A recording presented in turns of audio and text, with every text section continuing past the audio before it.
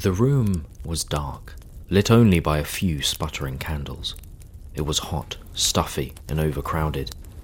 The nervous throng huddled around a bed, peering into the darkness, desperate to understand the state of their king. Æthelflæd was dying. His face was covered in sweat, his breathing laboured and taut. His eyes hardly stayed open anymore. Ill health, compounded by wounds suffered in his latest campaign against the Danes, tore at his life, dragging him down towards the darkness. Seated beside him was a woman, quietly reciting prayers as she had been taught from her childhood. She didn't seem scared. She was calm, poised, confident. She looked up as her husband became restless, struggling for breath, wheezing, straining. Death was close. He slumped back into his cushion, his eyes frenzied, the colour almost completely drained from his face. He turned his head slightly to gaze at the woman beside him. He gargled something incoherent. His eyes stopped darting around. His tense breaths slowed to a silent halt. Æthelflæd, Lord of the Mercians, was dead. The woman rose silently, momentarily an imposing figure in the claustrophobic room. All eyes turned to her.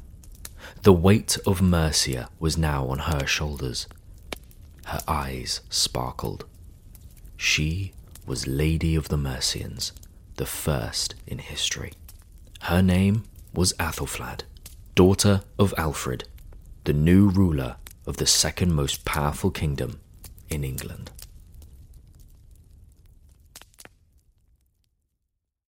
Born in 870 AD, she had been destined for greatness since the beginning. Little is known about her childhood, but from what can be pieced together, it seems she had been highly educated, especially for a woman of her time. Raised in the court of her father, Alfred the Great, she would have been imbued with a great sense of piety, scholarship, and a powerful devotion to her country.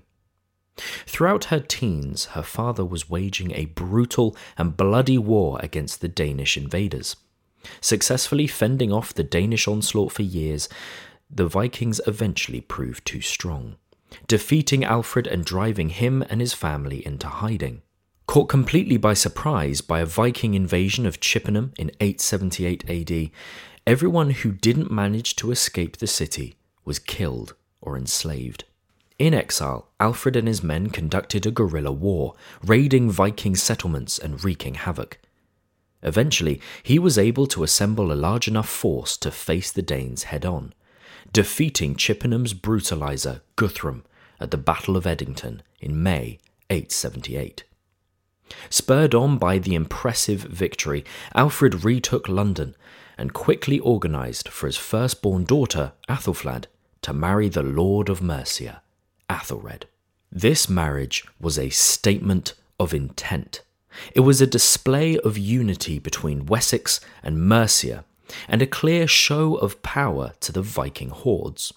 Æthelred was 10 years older than the 16-year-old Æthelflæd, but soon, a few years later, they had a daughter, Ælfwine. According to William of Malmesbury, writing in the 1100s, her birth almost cost Æthelflæd her life, and she took measures to ensure Ælfwine would be their only child.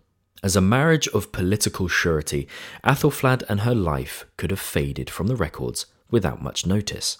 But Æthelflæd, the powerful, confident, sharp-witted and sharp-tongued Lady of Mercia, refused to be overshadowed by her husband.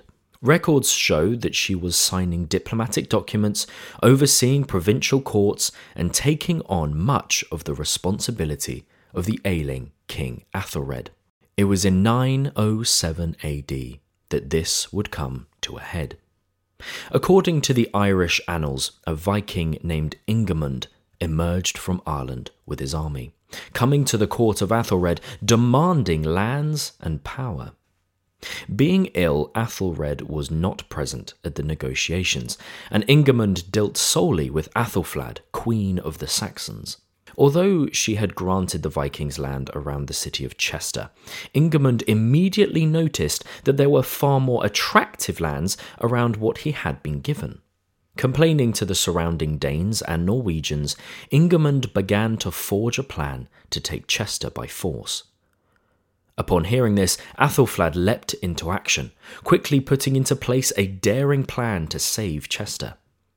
Writing to the Irish, who had allied themselves with the Vikings, Æthelflæd drew on their commonality as victims of Viking invasion, and in this remarkable negotiation, the Irish switched sides, allying themselves with the Mercians. The battle for Chester was fierce and violent, but Æthelflæd's plan worked perfectly. The people of Chester rallied, defending the city by pouring boiling beer upon the invaders. When the Vikings fended this off with their shields, the defenders resorted to throwing beehives down to immobilize the onslaught. The Viking armies were massacred, and the attack was called off. The city was saved, and Æthelflæd proved she was a formidable ruler. When Æthelred died in 911 AD, with no male heir, the lordship of Mercia fell to his wife.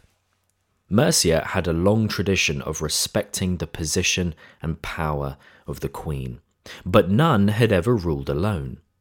What makes Æthelflæd's succession that much more remarkable is that there are no record of any challenges to her rule.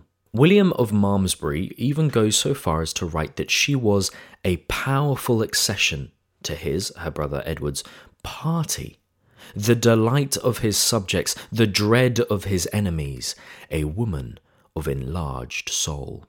Throughout her reign, she proved herself to be a competent, powerful, and effective leader.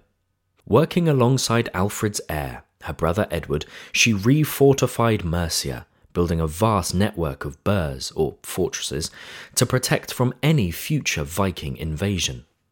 While doing this, she also waged a successful offensive campaign in which she reclaimed Derby, a massive Danish stronghold, Leicester and York from the Vikings. She also invaded Wales, avenging the murder of one of her abbots, becoming ruler over 3 Welsh kingdoms. Joined with her brother Edward, King of Wessex, she shared Alfred's aspiration for a united England. By refortifying the cities, towns, and roads, and through their incredible success against the Viking invaders, they laid the groundworks for Æthelstan, Edward's successor, to build the country into a glimpse of the England we might even recognize today. Unfortunately, Æthelflæd was not around to see this accomplishment, as she died in 918 of a stroke at the age of 48. Although she is not often remembered or celebrated, it is difficult to overstate the importance of Æthelflæd and her rule. She was pivotal as a founding mother of England, and ruled with cunning, power, and success.